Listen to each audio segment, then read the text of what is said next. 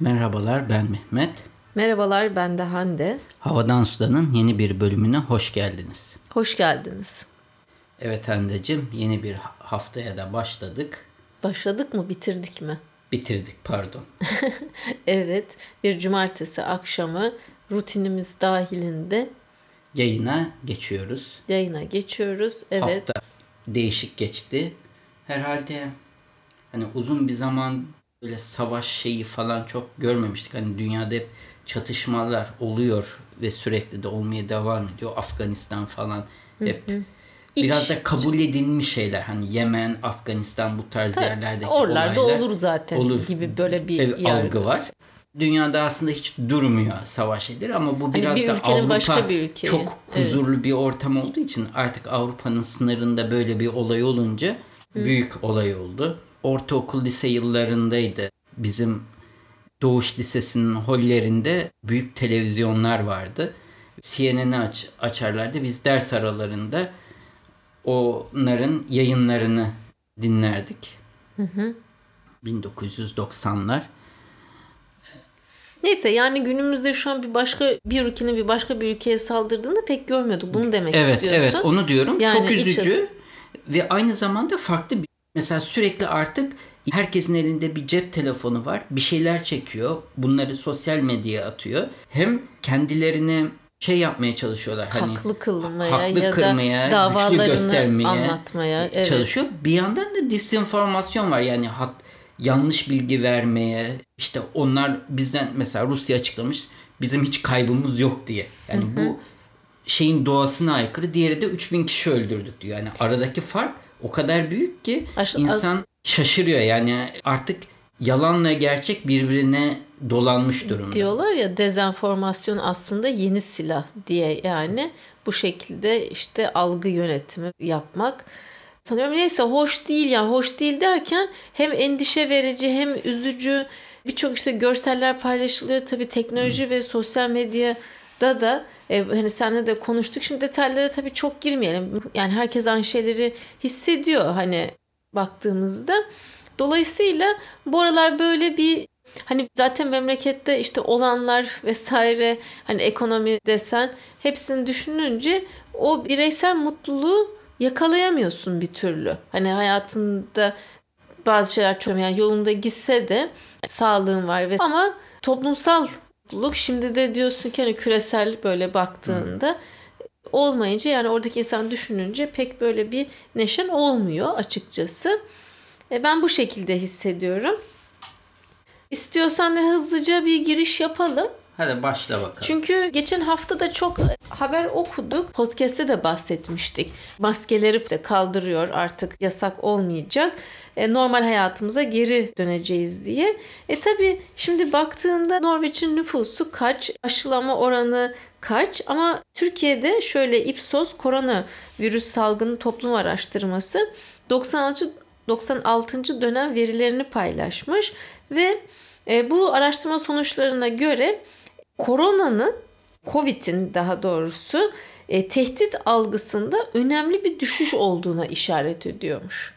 Yani artık ben bunu anlayamadım. Yani herhalde bu biraz etrafta çok uzun süre maruz kalmaktan dolayı sıkılma ve kabullenme ile alakalı. Kabullenme, alışma, içselleştirme ile ilgili bir şey ama bu düşüşün, buradaki sonuç önemli. Kişilerin aşı olma eğilimlerini de olumsuz etkilediği ortaya çıkmış. Yani aşı olma eğilimi düşüşteymiş. Halbuki insanların tam tersi, değil mi? Bağışıklık da, yani hem korunmak için hem sonrasında da bağışıklık kazanmak için aşı olmaları gerekiyor. Bilmiyorum, toplumun %40'ı salgının asıl, yani zor günlerinin geride kaldığını düşünüyormuş. Benimse hep endişe katsayım yüksek ve artıyor. Üniversite derse de girsem, hani değil mi, girdiğimde bizim bölümde çok hani öğrenci sayımıza göre sınıflarımız yoğun değil, bir işletme ya da siyaset bilimi kadar. Ama gene de hani camı açsak mı arkadaşlar diye böyle bir sormadan edemiyorum. Neyse, böyle yani. Anladım. Sen ne düşünüyorsun? İşte bir kabullenmiştik ve artık tamam biz böyleyiz, böyle olacak deyip, zaten ben maske kullanımında çok ciddi bir azalma görüyorum. Hani etrafa, ortamlara girdiğimde, evet, restoranlara girdiğimde, restoranın içinin de hani oturanlar tabii ki yemek için çıkartacaklar ama hani biz oturmuyoruz hala. Evet, oturmuyoruz. Bugün bir restorana gidecektik. Kapalı dedi. Aradık yani öncesinde. Vazgeçtik, gitmedik. Başka bir yer tercih ettik. Evet. Neyse, evet. Senin haberin nedir? Türkiye'de malum bu geçtiğimiz haftalarda baya bir maaş konusu da gündemdeydi. Yani çalışanların hakları için grevlere girmesi ve bu konularda neydi? Getir veya de hepsi burada Migros çalışanları genellikle son kullanıcıya ürün satan ve kargocuların başlattığı direniş söz konusu oldu. Ufak çaplı grev tarzı şeyler oldu. Çoğunda da haklarını aldılar. Bunların Türkiye'ye has bir şey olmadığını gördüm. Mesela Starbucks'ta Amerika Memphis mağazasında sendikalaşma çabasında olan elemanlarını kovmuş. Sadece Türkiye'de durum değil. Tabii.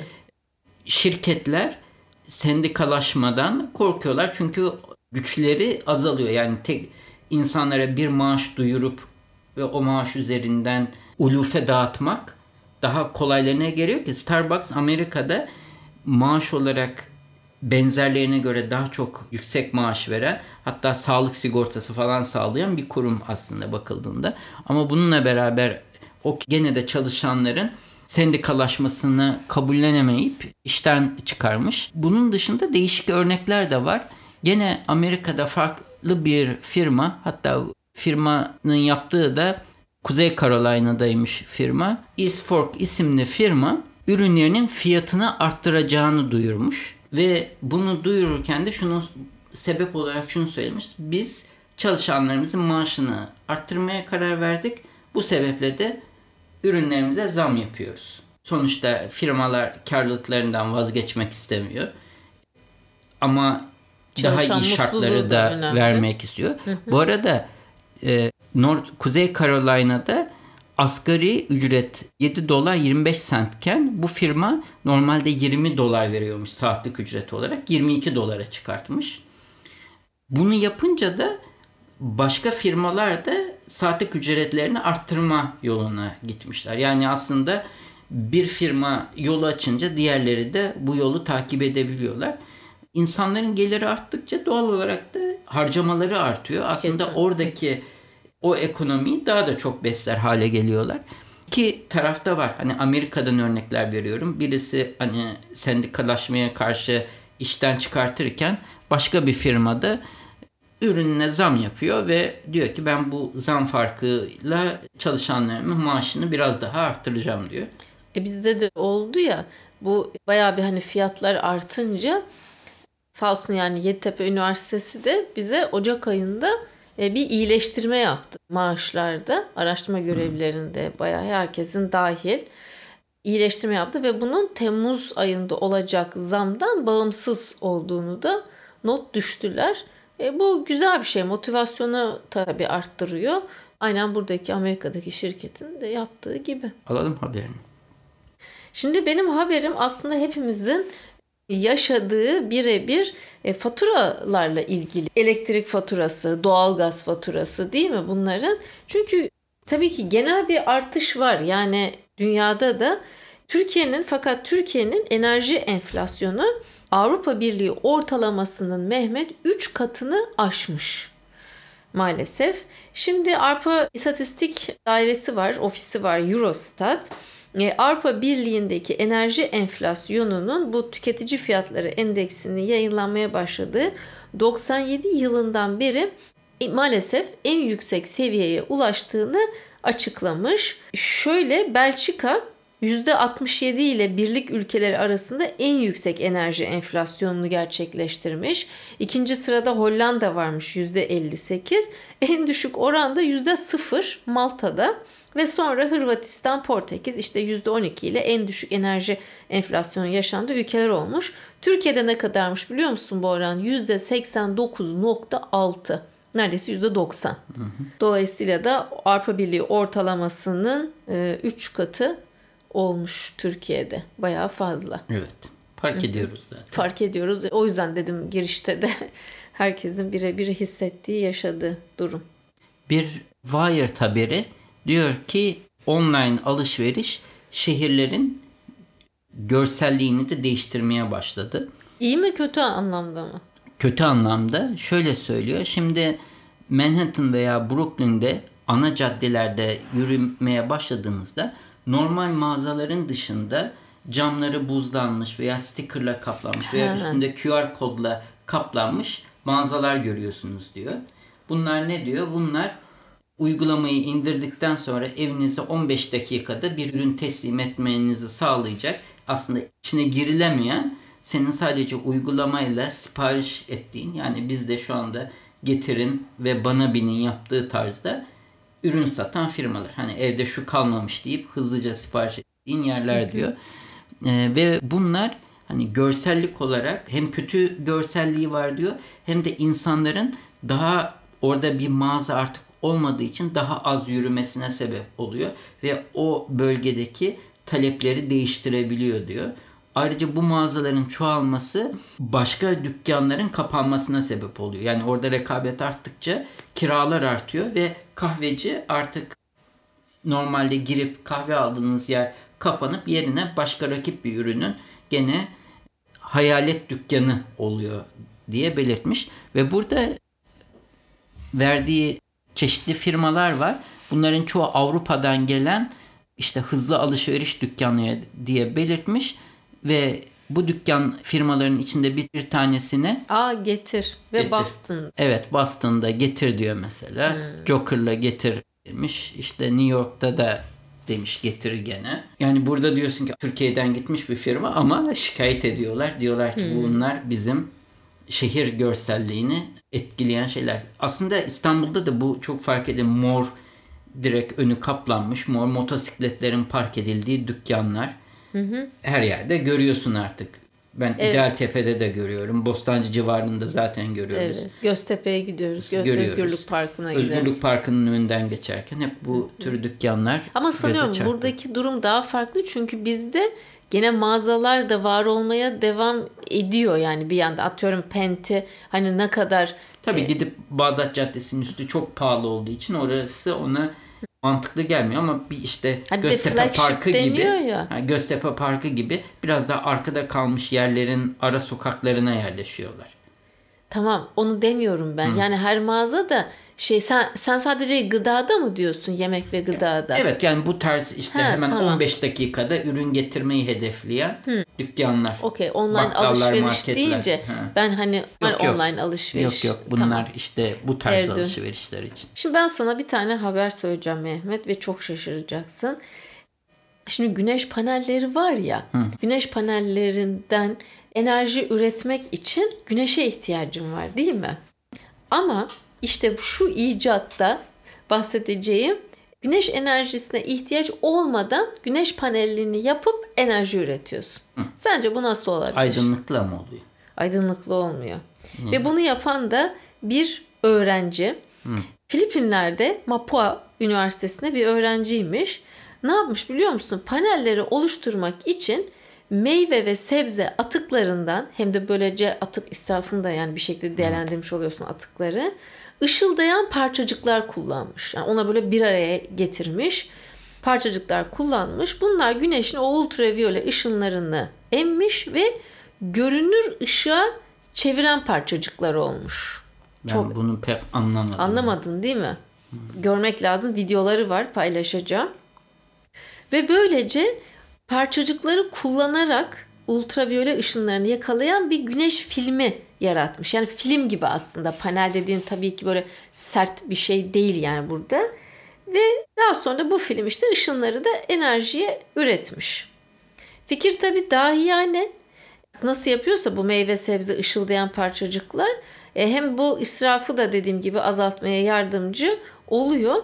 Doğrudan güneş ışığına ihtiyacı olmadığı için dışarısı bulutlu olsa bile güç üretmeye devam edebiliyormuş.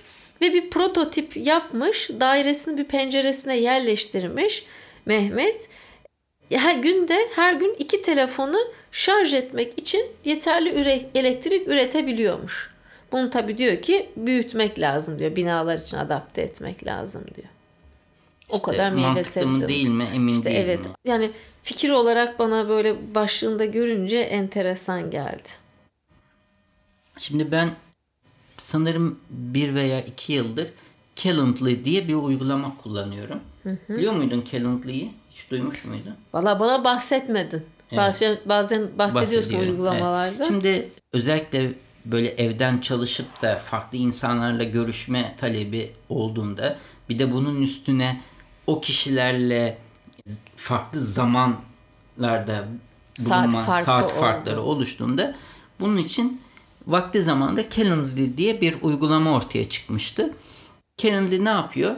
Senin arka planda takviminle sürekli senkronize oluyor. Sen kendi takvimine bir şey girdiğinde o takvimin orasını bloklamış oluyorsun ve diyorsun ki ben hafta içi şu saatler arası müsaitim sisteme ve tabii ki takvimde dolu olan saatleri de çıkart diyorsun. Yani birisine o linki attığında senin dolu boş zamanlarını görüyor. Ama ne yaptığını falan bilmiyor tabii ve senin girdiğin kriterlere göre. Mesela ben diyorum ki saat 1.30'dan 4.30'a kadar Poyraz'ı almaya gittiğim için o zaman dilimine asla randevu verme falan diyorsun. Ve insanlara bu linki gönderdiğin zaman insanlar uygun zamanlarını seçiyorlar. Sana bir link geliyor. Güzel. Böyle bir şey. Fakat bir yatırımcı Amerika'da bir tartışma başlamış. Birisine siz Calendly linkini attığınız zaman siz diyorsunuz ki benim zamanım daha önemli. Sen uymak zorundasın gibi bir şey. Yani ben daha önemliyim hissiyatı verdiriyorsun diye. Tabii aslında böyle bir tartışma başlayınca Calendly etiket diye bir şey. Yani bu işi nasıl yapabilirsiniz? Başkaları demiş ki yok böyle yapmak zorunda değilsiniz. Size uygun saatleri söyleyebilirsiniz veya benim takvimime buradan göz atıp size en uygun saati seçebilirsiniz diye bir mesaj atabilirsiniz diye belirtmiş. Ama tabii bu tartışmanın çıkmasının etkisi de Calendly'yi kullanan kişi sayısında ciddi artış olmuş. Tabii böyle bir tartışma ve business reklamın iyisi kötüsü olmaz muhabbeti yani. Reklamın iyisi kötüsü olmaz durumu. Bununla beraber ben Calendly'yi bir süre önce bırakmıştım. Ben Fantastical diye bir şeye geçtim. Bak başka bir şey bu. Başka bir uygulama. Onun da sebebi Calendly sadece Google ve birkaç tane böyle takvimle çalışabiliyor. Yani daha kısıtlı bir takvim şeyi var. Biz de Zoho'yu kullandığımız için. Zoho'ca. Evet. Fantastical her türlü takvimle çalıştığı için o uygulamaya geçtim ve şu anda müşterilerim veya da görüşmek istediğim kişilere Fantastical üzerinden oluşturulmuş bağlantıyı paylaşıyorum. Onlar da oradan seçebiliyorlar diye belirtmiş olayım. Benim öyle bir yoğunluğum olmadığı için hani takvim işleyecek kadar derslerim belli haftada öğrencilerim yazıştım hani hoca vesaire bir şey olduğunda meslektaşlar budu yani. Fazla bir şey yok yani bir hareket yok bende senin kadar. Var mı başka haber? Son bir haberim var. Çok kısa. Yeni bir mevzuatta değişiklik oldu. Bugün çevre, enerji böyle bu konulardan gidiyorum. Binalarda zorunlu yenilenebilir kullanıma geçilecekmiş. Türkiye'de bu çok güzel bir haber. Gerçekten. 1 Ocak 2023 seneye belirli büyüklükteki binalar, belirli büyüklükten kastımız da ne biliyor musun? Ne? Binanın toplam alanı 2000 metrekareden büyük ise neredeyse sıfır enerjili bina olarak inşa edilmesi gerekecekmiş.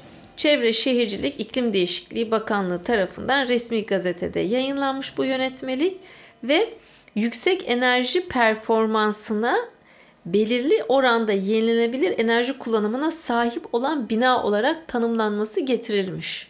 2000 metrekare ve üzerinde olacak tüm binalar. Ve deniyor ki yönetmelikte bu binaların enerji ihtiyacının en az %10'unun yenilenebilir enerji kaynaklarından karşılanması zorunluluğu. Yani güneş paneli mi yaparsın artık ne koyacaksan. Bilemem bu ne kadar mümkün olur. Tabii çatılara bunları yerleştirmek ve en azından ortak kullanılan bazı şeylerin hani asansörü belki karşılayamazsın ama aydınlatmayı karşılayabilirsin belki. Hani daha az güç isteyecek şeyleri. Tabii güzel şeyler. Onun dışında enerjiyi içeride tutmak, yani bunu çok güzel yaşıyoruz biz. Hani daha önce farklı bir apartmandaydık. Şimdi farklı bir apartmanı geçtik. Daha yeni bir binaya ve izolasyonu, enerji verimliliği daha yüksek bir binaya Çabuk geçtik. ısınıyoruz. Doğalgaz faturası Çok geldi ciddi yani. farklar var ikisi arasındaki bunca zamma rağmen. O yönden de hani Şanslıyız. iyi bir izolasyon çok önemli. Hani bunu görüyorsun zaten. Kesinlikle. Yani yeni binalar eski binalar arasında dağlar kadar fark var. Evet. Sadece işte deprem açısından değil yani. Tabii böyle işte enerji verimliliği açısından da. Son haberin. Ben de son haberimi sunayım. SpaceX'in eski mühendisleri Paralel diye bir şirket kurmuşlar ve aslında çok mantıklı bir şey ve bunca zaman insan bazen diyor ya bunu niye düşünmemişler? Onların da yaptığı bir kargo taşıma sistemi ama tren yolunda çalışan sürücüsüz.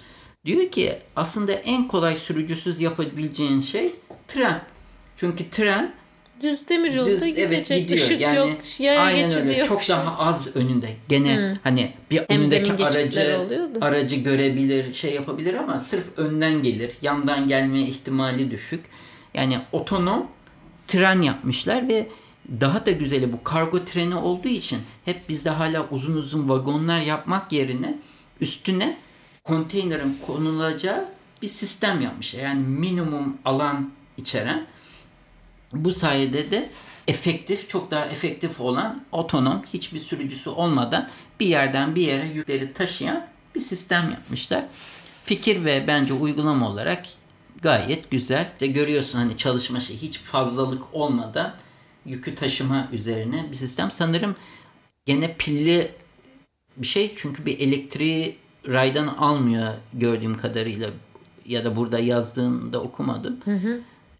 Elektrikle karbon şeyi minimumda olacak şekilde güzel, başarılı. Konduktörüz. İstediğin kadar konteyneri ard arda ekleyip bir A noktasından B noktasına götürmene imkan veren bir sistem. Başarılı. Ayrıca işte bağımsız olduğu için istersen bir konteyneri gönder, istersen 20-30 konteyner gönder. Hiç sistem onu sağlıyor. Anladım. Kaliforniya'da mıymış bu? Evet. Space yine gene o Tesla'nın kurucusu olduğun Elon Musk'ın şirketlerinden biri malum. Sen eski mühendisler deyince ayrılmışlar. Ben de yeni başka bir şirket yapmışlar. Demişler biz de otonom araba yerine otonom tren. Oradaki tecrübelerini mi kullanıyorlar? Galiba öyle biraz. Okey. Bu haftalık bu kadar mı Bu diyoruz? haftalık bu kadar. Gelecek haftaya kadar sağlıcakla kalın. Hoşça kalın.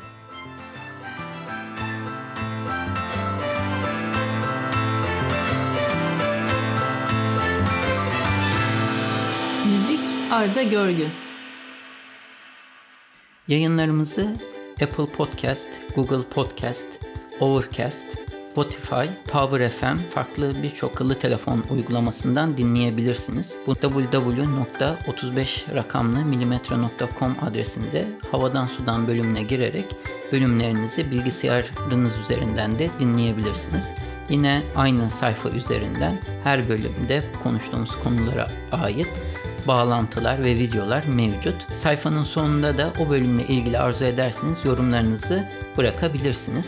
iTunes, Google Play ve diğer uygulamalara da yorumlarınızı bırakırsanız bizi memnun edersiniz. Bize direkt ulaşmak isterseniz havadansudan@35mm.com adresi üzerinden e-posta ile ulaşabileceğiniz gibi Twitter'da bana @35mm, Hande'ye de @handetekturan adresi üzerinden takip edebilirsiniz veya da direkt mesaj iletebilirsiniz. Son olarak da Facebook üzerinde Havadan Sudan isminde bir grubumuz mevcut. Bu grupta genellikle duyurularımızı ilettiğimiz gibi dinleyicilerimiz ilginç buldukları haberleri de paylaşıyorlar. Arzu ederseniz bu gruba üye olarak siz de diğer dinleyicilerimizle etkileşimde bulunma imkanını bulabilirsiniz.